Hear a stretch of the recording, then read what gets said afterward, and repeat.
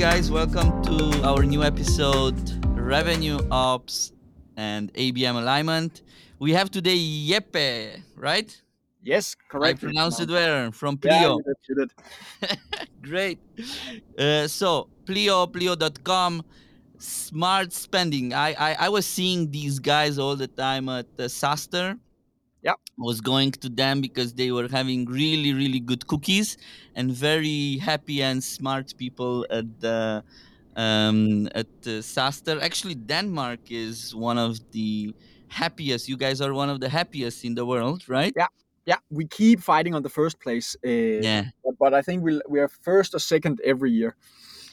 And I suppose now even happier because FC Copenhagen qualified after many, many years in the Champions League, right? From second place. Yeah, So, yeah. That depends on if you're a FC Copenhagen football fan. but besides football and all of that, Lego is Denmark. Yeah, Really great place in how you call it, Lindum, or what's the name of yeah, the yeah, city?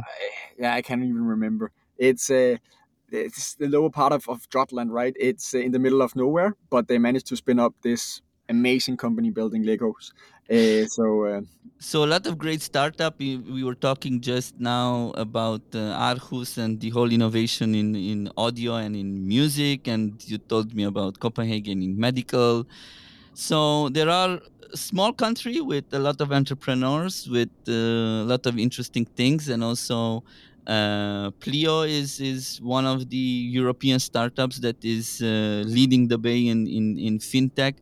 Today we will talk about RevOps and all of the go-to markets on different audiences and different actual ICPs that you guys have. I want to pick your brain a little bit on figuring out actually how you can run and how you run the GTMs for so many different industries. But before we dive in, would be great to get to know you a little bit better. And first of all, tell us, how did you end up in RevOps, and did you ever know that you will direct your career towards RevOps because it's something new, right? Yeah, I think I can start saying that's a clear no. I studied finance and statistics at the university, Hmm. and took the kind of maybe the traditional route for a person with that background, going into consultancy as a management consultant.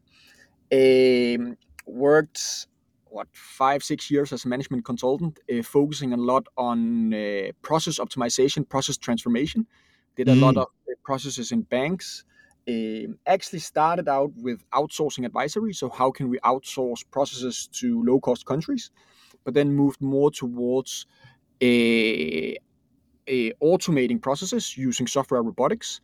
So I was actually one of the first one in the Nordics and Europe to work with software robotics and implemented that in a lot of different organizations, bank, public sectors. Um, and then I always had a kind of an interest of technology.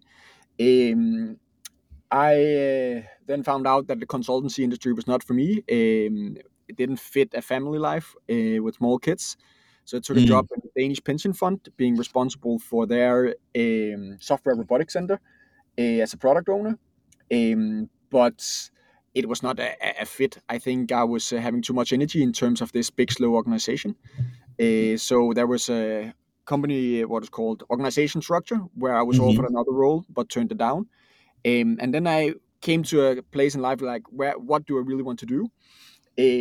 And talked to a coach who challenged me and saying, yeah, but I always wanted to do startups. And she's saying, yeah, but why don't you? Why can you not Hmm. work at a startup? And I'm saying, yeah, but my role is so specific. I'm doing specific thing. So that would not fit into a startup. And she kind of challenged me to kind of saying, yeah, but you need to validate it. You need to talk to some people in different startups and say to validate why not. And Hmm. that was a good challenge. I reached out to. I think it was actually the first person I reached out to was one guy I used to work with back in the days, and I think he replied, "Yeah, but I'm looking for people. Are you up for drinking coffee?" And then I think I signed a contract 1.5 weeks after. So it was kind of just by coincidence I ended up in Pleo and ended up what was back then called commercial operation or commercial analytics, that then in Pleo terms have evolved over time. I think I started as employee number 3 or 4 in that Mm-hmm. department, and then it kind of developed over time to having a RevOps department of what is plus 30 people at this point in time. So Wow. it is a bit of coincident hitting here, but looking back, I can definitely see it fits and check a lot of the check marks for me in terms of technology operation. Um, I used to in the past do a lot of cost optimizations, right? As a consultant automating things, it was around removing cost. Revenue operation is equally how can we increase the top line, and I Yeah, because think you that is worked at also. Big Four, right? Like Yeah. in So started Mhm. at Ernst& Young and then moved Mhm. into a Danish consultancy called Implement Consulting.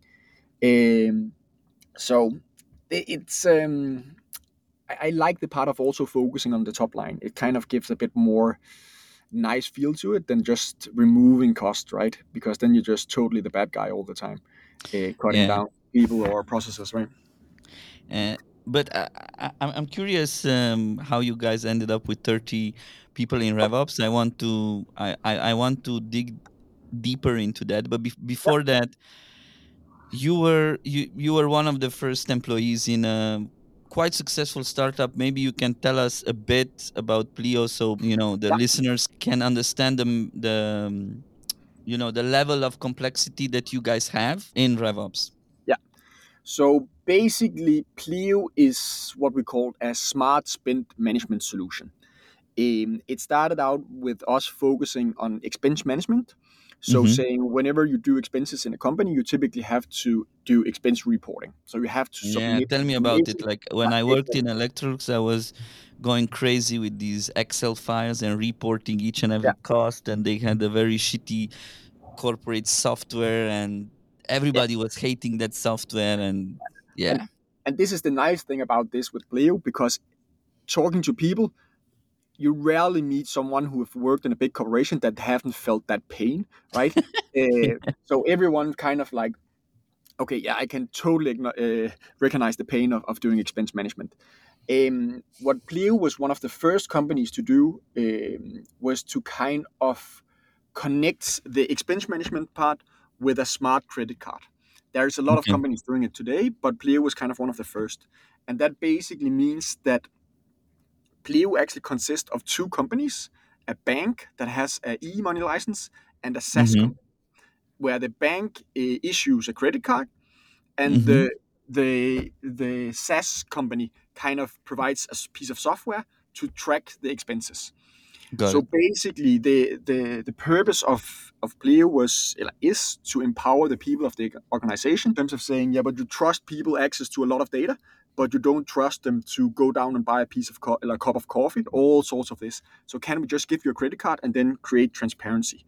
We didn't work that much with spend limits and all these things of approval flows and things like that. It has come as the product has matured, but that was the intention behind the product to start with. So basically, it works that you get a credit card, and because Pleo owns the credit card and the expense management software, it kind of pulls in all the information and checks that, okay, Jeppe, you're allowed to spend X amount of money on your Mm-hmm. card on a daily basis or a monthly basis, and then it pulls it directly into the app. So the second I swipe my credit card at Mm-hmm.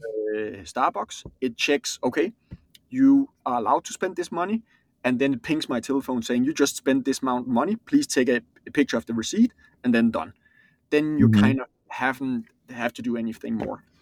Reporting is sent to the ERP systems of Exactly, the. exactly. So this Uh-huh. is a, a, Got it. bi- a big part of our business is also integrating to different accounting systems and different banks. The product had then evolved over time to also handle vendor cards to track vendor management. Mm-hmm. A really nice feature that I like uh, sitting in RevOps and paying for a lot of tools is kind of what we call fetch. So it Mm-hmm. constantly check my inbox if I get a receipt, and then I just get a notification saying your credit card has been deducted $100. I found the receipt and matched it. Done. Oh wow. Then we're also doing invoice payments through the Mm-hmm. platform. We have a few credit products, so overdraft on the credit cards and working that way.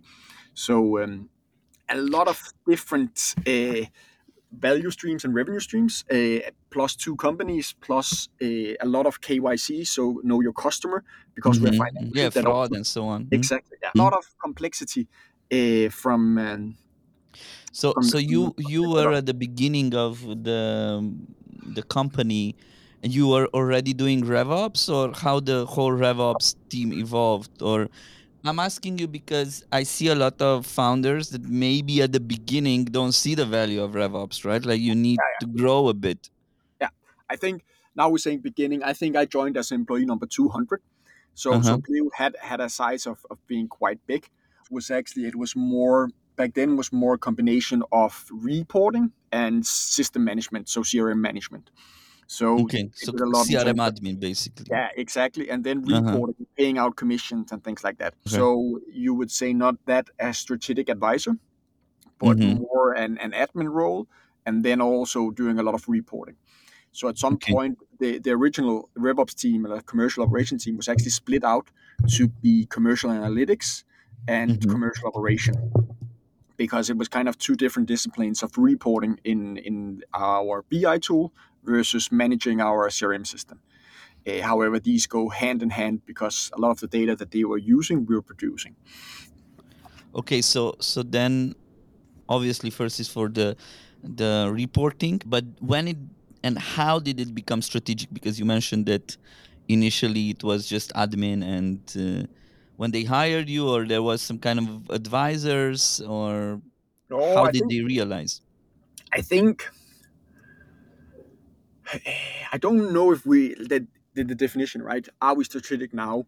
I would say yes, but I Mm-hmm. think it's not something that has happened from one day to the other. I think we kind of justified our seat at the table. So having hired some people, and I don't think I can take credit of this, but people hired above me that Mm-hmm. definitely know what impact different things are doing in terms of the bigger picture. So they Mm-hmm. having a seat on the table all the way up in terms of also being asked when we want to do something, like what is the impact on revenue, what is the impact of um, commission, what is the impact of systems, applications. All these things need to be taken into consideration before they're actually making any choice in terms of saying, do we want to enter this country, do we want to like segment differently, do we want to redistribute leads, do we want to go product led, sales led. All these different actions, RevOps is included more in terms of making those decisions. Actually, that's a good point. Let's demystify a little bit this, like admin, because a lot of people, they say CRM admin, but actually they label it as RevOps, and it's not RevOps, right? Because it's sexy, right? Like it's sexier to say RevOps than CRM admin. Yeah, And let's understand. On one side we have CRM admin, and on the other side we have a RevOps department, which is strategical also, yeah. right? So how would you differentiate the two? I think um, I think there's actually two places where you need to look in. Right, there's the strategic, and I think that is where the team is actually pushing in terms of what direction do we need to go, and it's Mm-hmm. not just saying we are going in that direction. Fix the system so it match. Right. So if you're managed to point or support in the decision of what direction do we need to go, then you're kind of the strategic ones, right? That is taking a seat at the table. Mm-hmm. Mm-hmm. Then there's the other one where I see a lot of job posts, right, where they're hiring for RevOps, but the RevOps is reporting to the head of sales or something Yeah. like that. And I think, in Sales my ops. view, the important things about RevOps is that you're moving from silos of marketing ops, sales ops, and CX ops, and Mm-hmm. potentially support ops, right? And having a view across the entire funnel. So when I'm from a system perspective, looking, I'm saying, yeah, but you need to know and understand the whole customer journey across all the systems, because elsewhere you end up with people optimizing from marketing, for sales, and for CX. And this is also where Pleo came from, right? We had someone in CX doing a bit of their own, someone in sales doing a bit of their Yeah. own, and someone in marketing. And they were optimizing to make a really good silo there, but all the valuable information they did and the decision they took didn't kind of feed it good into the next bucket, right? So Mm-hmm. both the sales didn't know all the information, and they could maybe take choices over there saying, yeah, but we're going to send a lot of these leads, but sales saying, yeah, but they're not converting. It doesn't make Yeah. sense, right? So I think the most important for a RevOps perspective is actually looking at the whole funnel. If you manage to look at the whole funnel, then you also have a lot more knowledge and be able to take these long-term directions in terms of getting at a seat at the big table. Okay. So having a know-how of the customer journey, the full customer journey, and obviously what I keep saying is that you need to know what are the boots on the ground activities for each and every role, right? So you need to know what exactly how are those activities done on marketing side, you know, the whole process of from creating a landing page to segmenting to setting up lead nurturing workflows and so on. Then you Yeah, need to really understand the sales, like what how the qualification runs, how the pipeline it's managed, how do you push the pipeline, what are the each and every required fields or the activities that you need for each and every deal stage, and in the same time how you onboard, what are the steps to onboard. So and then what are those critical events and what is the impact that you track, so that you can refer back from customer success to sales again or account management, right? So yeah, RevOps overall, it's more complex, but what allows you to do is to control and to see the full customer journey. If you don't see the full customer journey, then most probably you don't do RevOps. yeah, Maybe you do marketing ops, or you do GTM ops if you just run go to market or campaigns, right? Or you maybe you do just customer success, right? yeah, So exactly. it's really important to understand that. Yeah, Good. So you guys now have, when I look at your website, if I scroll down to the footer and I yeah, look at solutions, right? I look at solution. You have startups, small businesses, large businesses, agencies, healthcare, retail, technology, and transport, right? yeah. Now, how how do you organize your RevOps teams to actually run so many GTM on so many industries? Give Yeah. us a breakdown of the team. Our RevOps is actually not that much catered towards the different segments in that way. Hmm. Our RevOps is more focused on the different disciplines. So we run what is Disciplines. called Hmm. yeah. So we run what is called an operating model at Pleo that is kind of a matrix organization where we have Hmm. domains and competencies. So a domain could be a specific area. For example, do we have a domain regarding partnerships? So these are targeting accounting partners, but this domain consists of people from different competencies, meaning that in Okay. that domain that could both be salespeople, that could be CX people, that could be RevOps people focusing on partnerships, that could be engineering focusing Uh-huh. on how to optimize the product towards that specific uh, problem area, if you can say so. So Um, domains, you would say it's similar to channels, like if yeah, you have a yeah. part. Okay. Yeah. Hmm. So today we have a domain in terms of partnerships, mid market, and small business, like three main domains that kind of leads into our overall go to market CAC domain. Okay, Uh, that's smart. So basically, the chat you take this domain slash yeah, channel and you look. Okay, if it's a small business, then yeah, I need these competencies. If yeah, it's more enterprise, obviously you need higher competencies, especially on sales, yeah, let's say, or CX. Then yeah, you organize that. Okay, so there are some kind of squads, right? Like yeah, yeah. these So teams. Okay. basically, we have different teams in sales and CX that is focusing on supporting these, where it's what you can say more skilled people hiring managing the higher target customers. So the big more Mm-hmm. revenue the customer going to bring in, the more value do we spend on serving them, right? Got it. Both in terms of time. So it's always a discussion in terms of the low value, how little effort can we spend on them and still giving them a good experience, right? Because ideally everything should just be product led, and we shouldn't spend any human resources on onboarding and nurturing them. But on the other hand, we also have a really complex process where people need to validate themselves with authentication and send in company registration informations. They need to transfer money and things like that. So 100% product led. We're working on it, and we have customer going through, but a lot of them is kind of what we would call sales nurtured, where we Mhm. sales is assisted, right, to support that segment. So more like a facilitation, right? Yeah, exactly. Okay. So so for example, if you want to run a campaign, yeah, like you run Yeah, a go to market and you say, okay, I want to choose, I don't know, transportation, right? So there is a campaign on transportation.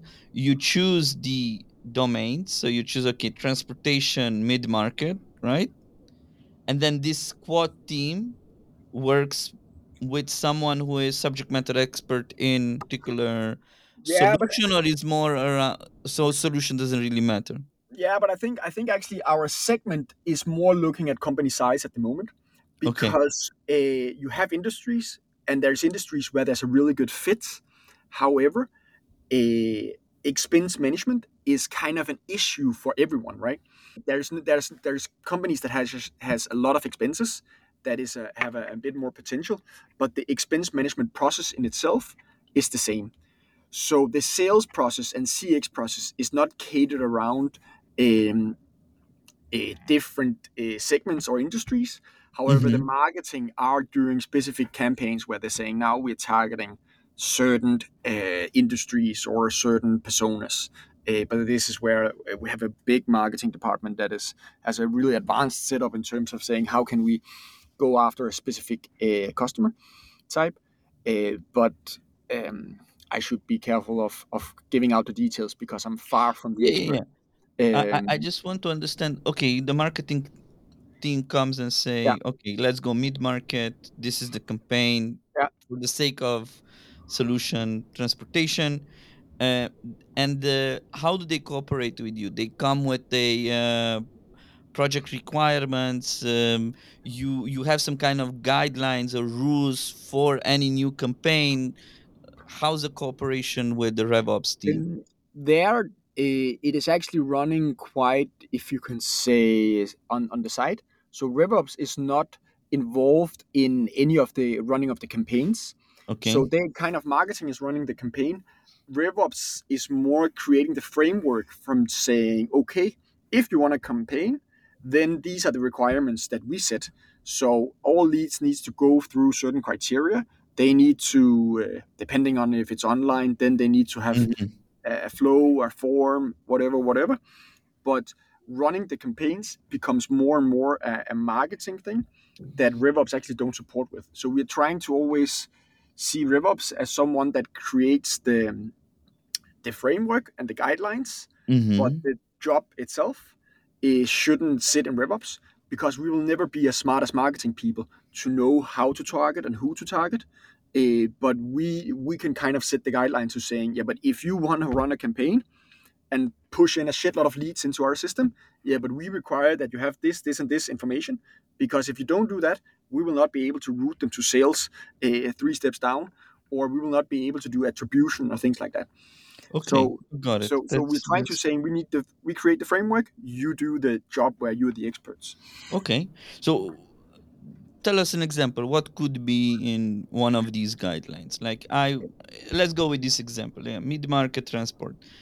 Marketing comes to you. We are running this, and they ask for the framework. Maybe the Yeah. framework is ready, or I you think make them. How is it? I think a perfect example is like as we are segmented based on company size. One of Mm-hmm. the most important informations is how can we get the company size to know how to route the companies, right? Mm-hmm. So some of the requirements that we are setting up for marketing is saying, yeah, but when you are sourcing a lead, then this is the information that is needed. We need to know what country they're from and what segment they're in, right? Because if we don't Mm-hmm. have that information, we are not able to route this to any relevant people. We're not able to kind of tailor the experience for them to kind of continue in the flow, and then they just end up kind of stuck in our CRM system to do that. And So like I also, ICP. yeah, exactly, Mm-hmm. exactly. But I think we also have to acknowledge the saying, I can say what we are intending to do. Is it working perfectly? No, of course not. Of course, but as an idea, right? Like Yeah, yeah, this helps the listeners understand. Okay, what should be those guidelines, or yeah, what should be that framework yeah, for any marketing team? yeah, yeah. And one of the things that we are working on now is also creating a bit more assessment from, for example, our SDRs, that is booking meetings, and them of being more mature in kind of qualifying the meetings in terms of using a medic framework to kind of qualify and saying, I need to know these informations before I pass it on. And then Mm-hmm. it's kind of how can we as RevOps make sure that they can easily work with that framework, collect the information, and pass on this information on to the sales rep that is going to handle the meeting. Okay. And so you have a methodology of like a sales methodology, Yeah, like Medic or yeah, Spiced, used by yeah, Winning by Design, yeah, chosen most probably by the sales leaders, yeah, right? And yeah, you and the sales leaders build some kind of framework on how to actually do the qualification. And now you are the guardians, or let's say you are spoon feeding these SDRs, like, okay, yeah, this is how, these are the criterias, yeah, and this is how you can adopt it in, yeah, you guys use HubSpot, right? yeah, exactly.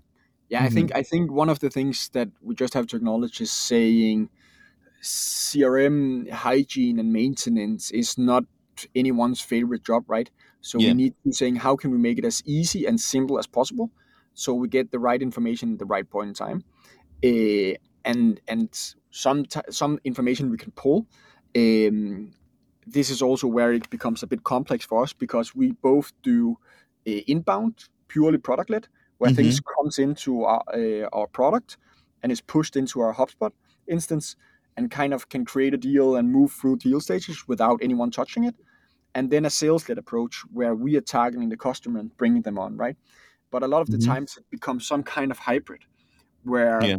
sales is reaching out, they get them onto a trial, testing the product, and then they are floating a bit around between sales and kind of, yeah, but actually they managed to do to the product and completed all the steps, but Mm-hmm. they are still working on a contract. So this is where we have a lot of the complexity in the cross sphere of product versus sales led, because you can do product at 100%, but typically when sales are involved, when should you actually pull the trigger and saying they're in a customer on a whatever pricing plan they are, or are we trying to sell them a deal on a contract?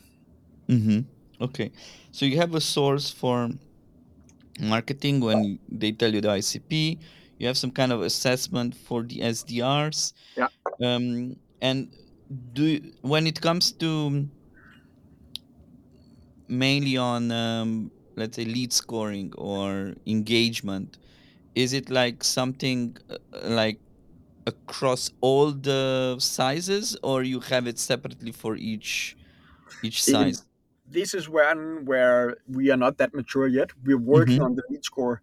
Actually, as Mm-hmm. we speak, it's been a project for this, but the lead score is going to go across all segments. So we're not going Uh-huh. to have different lead score per segment.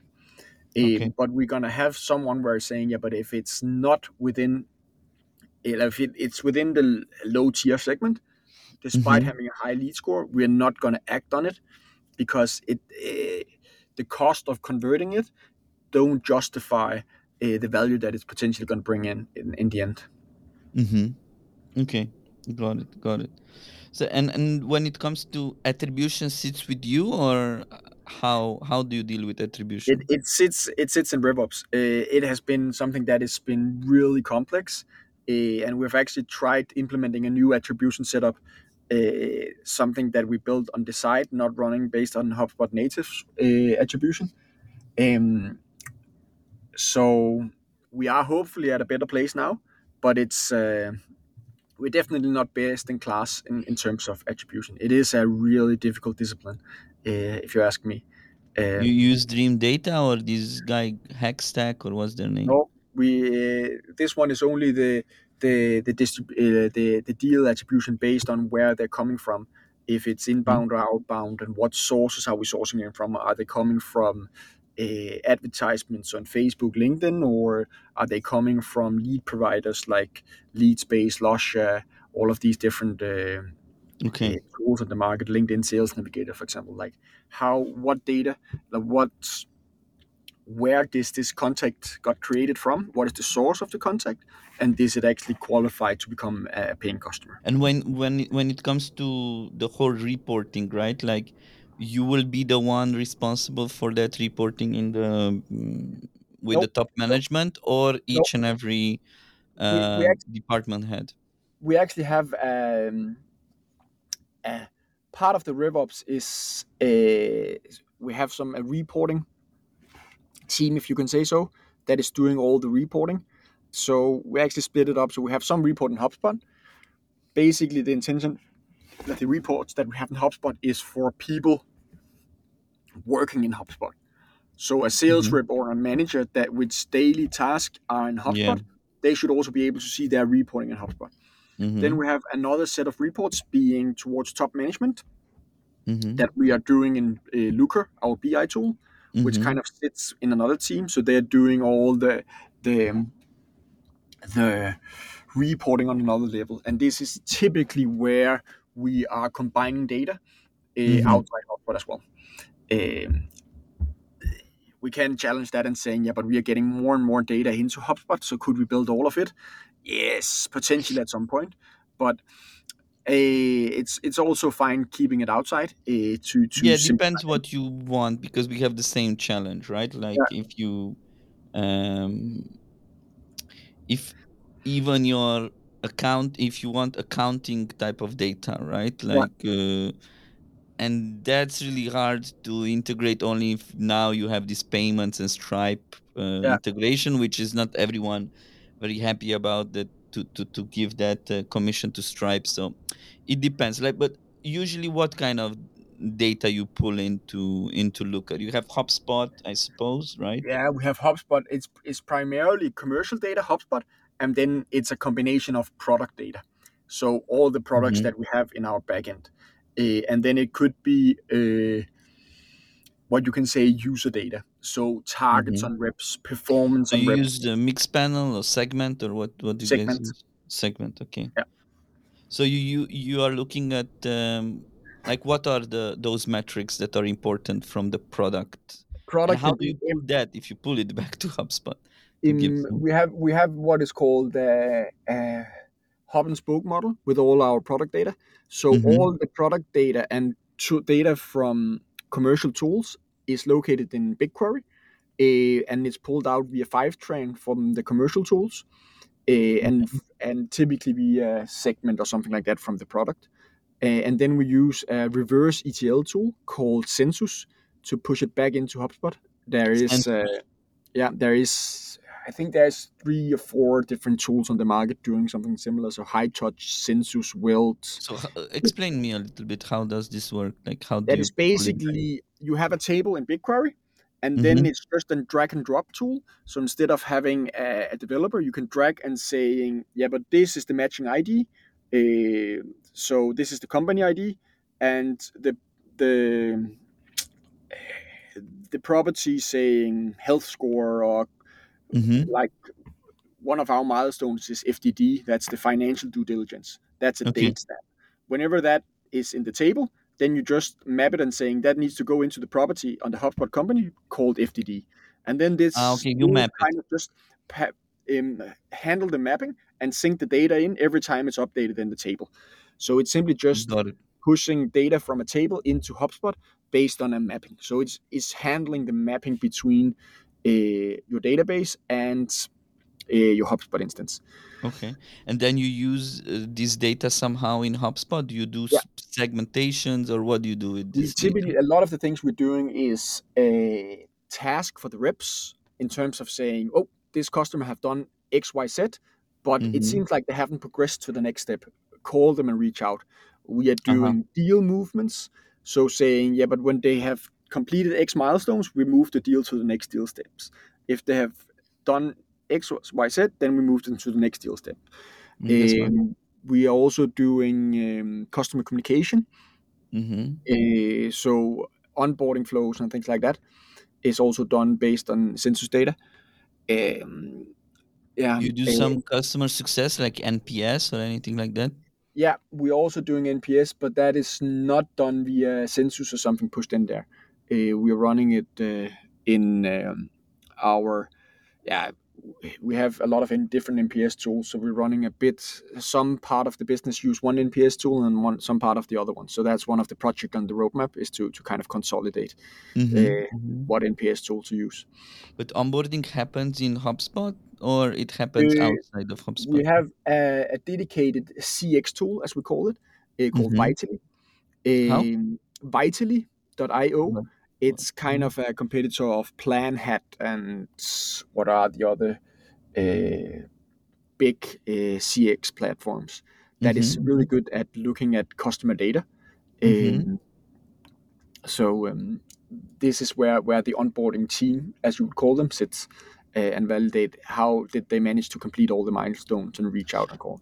Okay, got it. So you have segment, you take the data, you put it in Looker. From segment, you also push it to using this tool, Yeah, census. Census. Yeah, You push it for commercial reasons. So yeah, on before they are closed somehow, right? yeah, Or when they yeah. are in a trial or whatever. Yeah, actually, completely during the lifetime of the customer, right? Mm-hmm. That is where we're pushing data. So as soon as they are in the product, we start pushing them into HubSpot, and then we keep pushing information in until they churn as a customer. Okay, Yeah. but you also push it to this CX CX tool tool. Yeah, so that the guys are making sure yeah, that the tool is yeah, adopted, they don't churn, so you keep track of these, yeah. and then this CX tool is integrated with HubSpot, I suppose. Yeah, both HubSpot, but also with Census. So we're trying Hmm. to say we don't want that many tools connected both to the product and to our CMS system. Because if something then Hmm. is failed, like where's the error then coming from? So Yeah, we yeah, would yeah. actually prefer to have what this hub and spoke model, where all products goes, and all data goes from the tool up to BigQuery, and then BigQuery is the single source of truth, and then down. So we don't have Yeah, these cross. segment basically. Yeah, yeah, exactly. But then we still have some tools that is only connected to the CRM system, and we're kind of fine with this, saying it's okay that we have what is called an add-on to HubSpot, as long Hmm. as it's only connected to HubSpot and don't get data feeded in from other different places, because then this is where it becomes complicated, right? Yeah, Because yeah, yeah.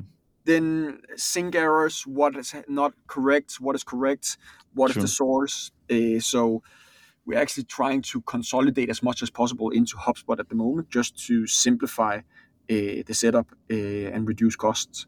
So this is Hmm. one of the main focus areas that we are spending a lot of So time on. so then I suppose that if you have this in your team, you need to have different competencies, right? Yeah, So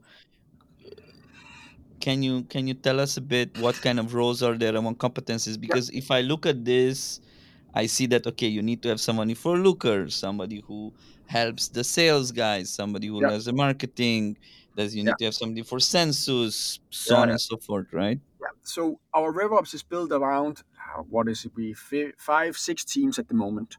So there is a pricing team handling everything pricing related, looking at how can we optimize our pricing model, how can we roll out pricing changes, renewal processes, all these things. Then we have an enablement team doing all the enablement on sales and CX, like how to sell, orchestrating the different trainings and things like that. Mm-hmm, mm-hmm, Then we have a data analytics team that is doing all the Looker reporting. Then we have a strategic projects, I think they're called, that is kind of only running big projects. That sits a bit outside, focusing on only running new projects, new initiatives. Then we have what we call strategic planning.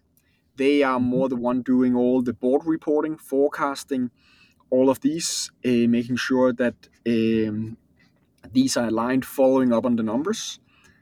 And then we have the two teams left. One which is called the process operation and data, that is more the traditional ops kind of team, looking into following up with sales, handling tickets, making sure that leads are signed, uh, so on and so forth.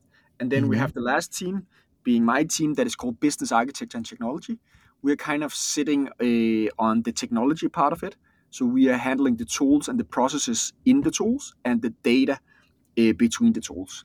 So my team Mm-hmm. is heavily focusing on tooling and the architecture of that tooling. And my Got it. team consists of people who focusing on data, so piping data in and out, but also automation and engineering within these teams. So you have developers also, I suppose. Yeah, yeah, Mm-hmm. So from these teams, like I would like to dig in a little bit into pricing, to be honest, yeah, um, because that's something interesting. What I'm hearing from you, that within RevOps you have a pricing team, right? yeah. Mm, how are they working? Like, what exactly do they do daily? Do you know? It is that there is two functionalities, right? There is the deal disk functionality in terms of making sure whatever new deals that we're doing following certain criteria and standards, right? So that Mm-hmm. is, we don't sell something to a customer that is not making sense from a marginal perspective. So a traditional deal disk.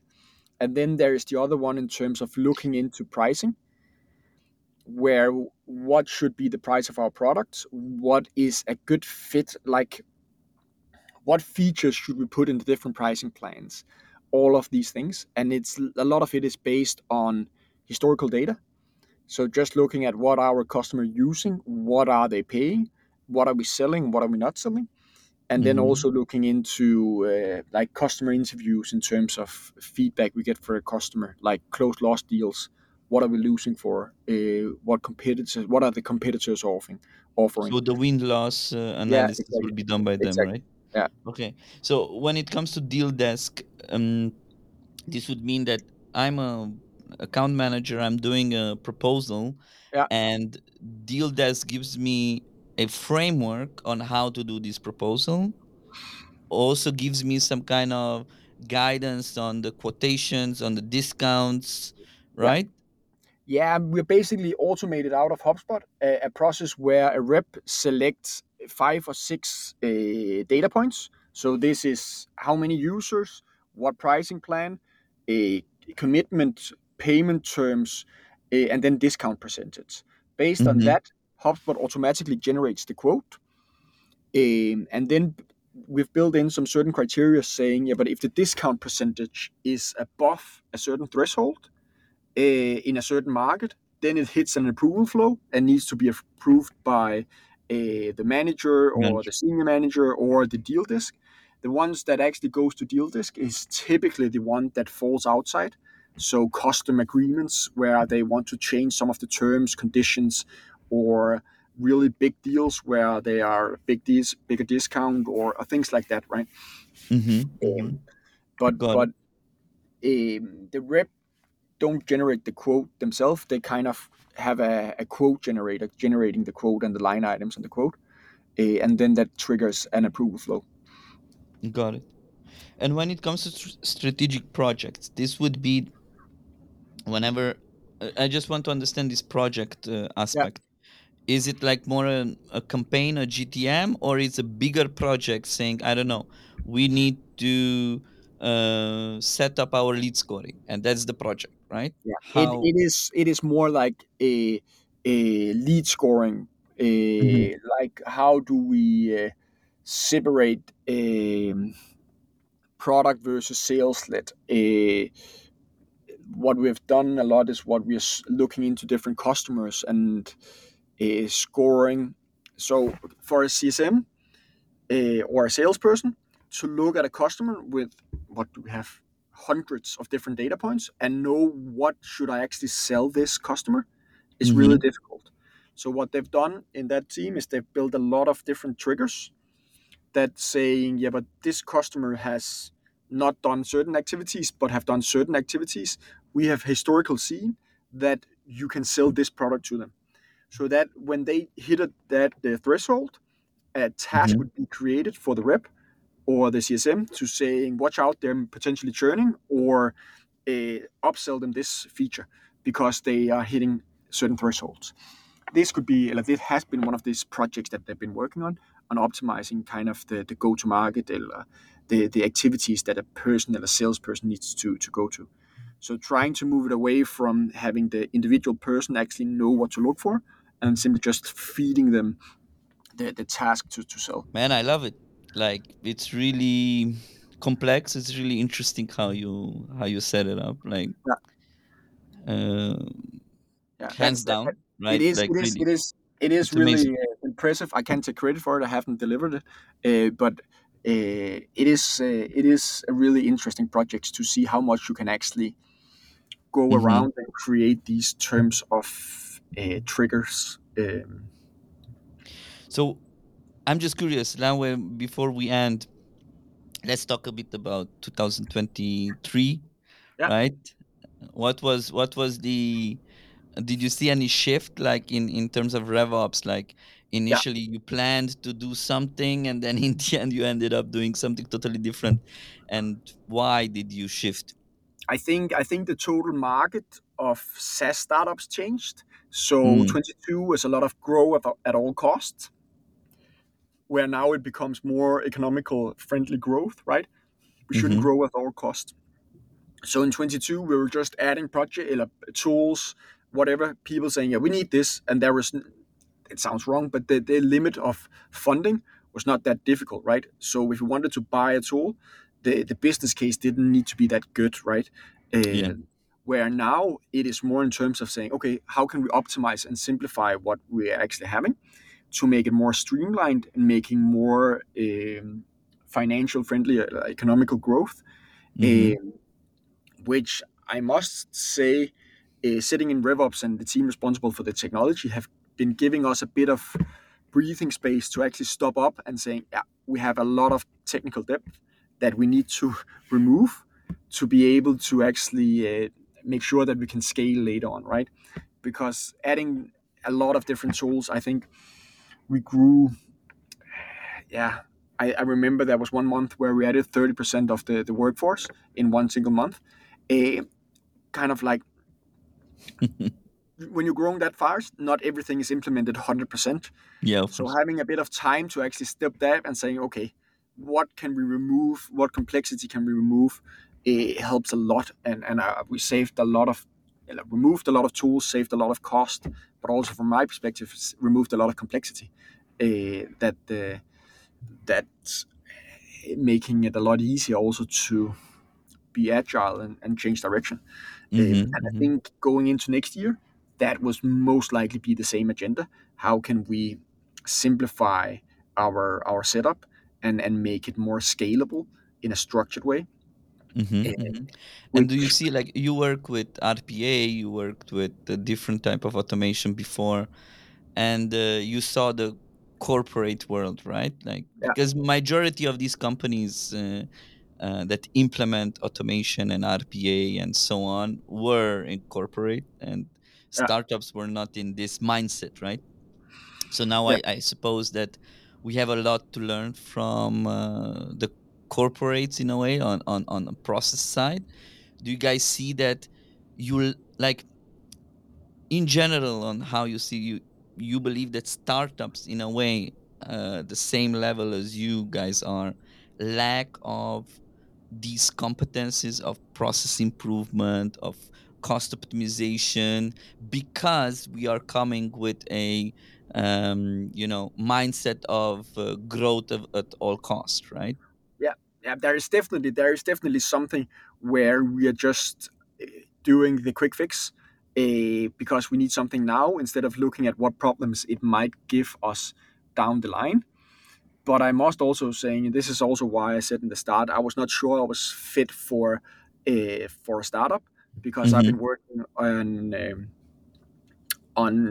RPA, like software robotics, Mm-hmm. implementing a big organization. And the places where big organizations implement RPA is typically where the process is broken, right? And you Yeah. cannot fix it with correct automation. It is a duct tape solution that you're putting on top of the user interface.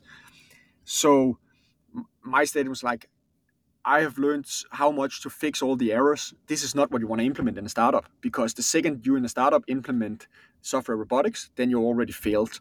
Yeah. So I think there is a bit of learning in terms of what not to do. Definitely. That's great.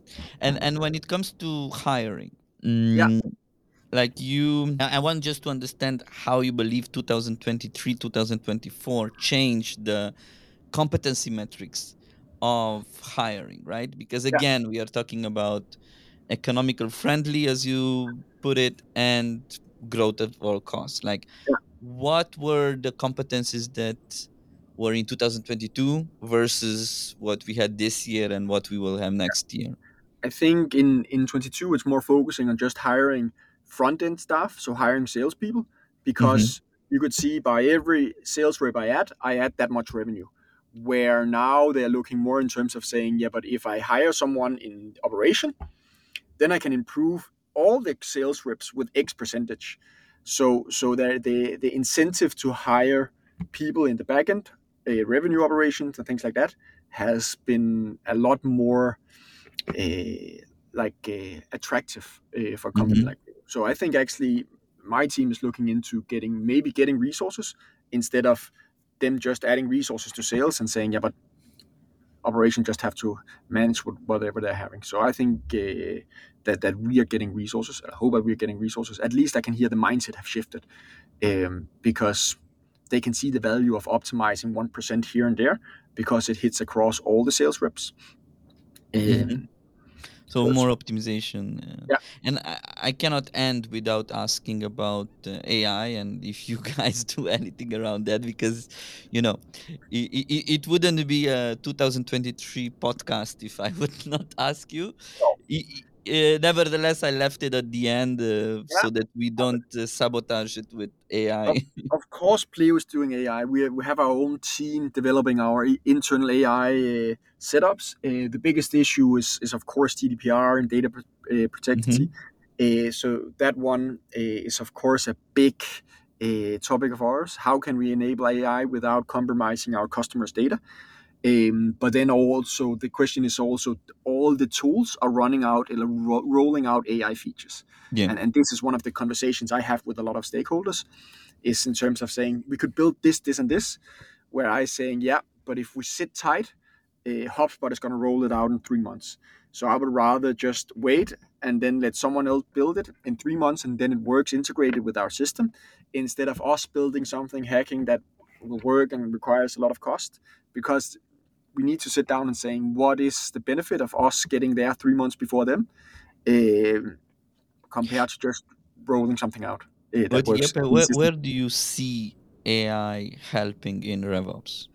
You Um, guys specifically. like for me, it's a lot in terms of a big nice feature from HubSpot is just workflow descriptions. As simple as that, right?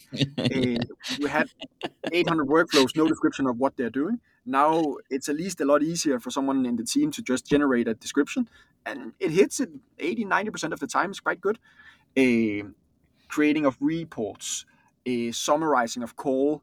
I think that is where, when we start looking at all the different engagements, summarizing a customer, so prepping a salesperson to actually enter a call with as much information about that customer, that is where we will create the difference with AI. So Uh, logging in information mainly, right? So yeah, it's the basic as workflow description.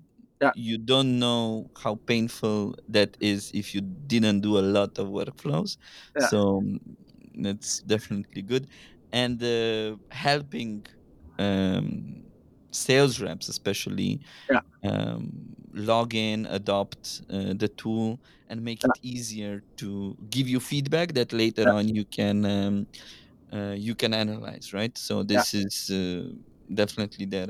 Do you guys think of because I'm seeing a lot of use cases where you create your own some kind of GPT based on the data of your business, right? So from accounting to understanding where you had profit margins from which user base, what what are those segments that are having the highest lifetime value in which regions, so on and so forth, simple as GPT. Would there this is help you to give the power of data without technical knowledge, to top management or to investors or whoever wants to find out in real time what's happening in the business? I think all use cases are up for grab. We have a whole dedicated team on just looking into different AI possibilities, both within our own product, but Mm, also to support the different teams that is working from everything from engineering to sales to CX to marketing, from generating blog posts to identifying potential churn customers. So mhm. everything is up for grab. But I think the big impact is yet to come. And I think definitely next year we will start seeing Yeah, that the that would product be becomes so interesting. mature that they're starting adding value. Thanks, Jeppe. Thanks a lot for this late discussion. We are in touch. Thanks a lot for joining our podcast. It was a pleasure. Thanks. Thanks, Jeppe. Thank you.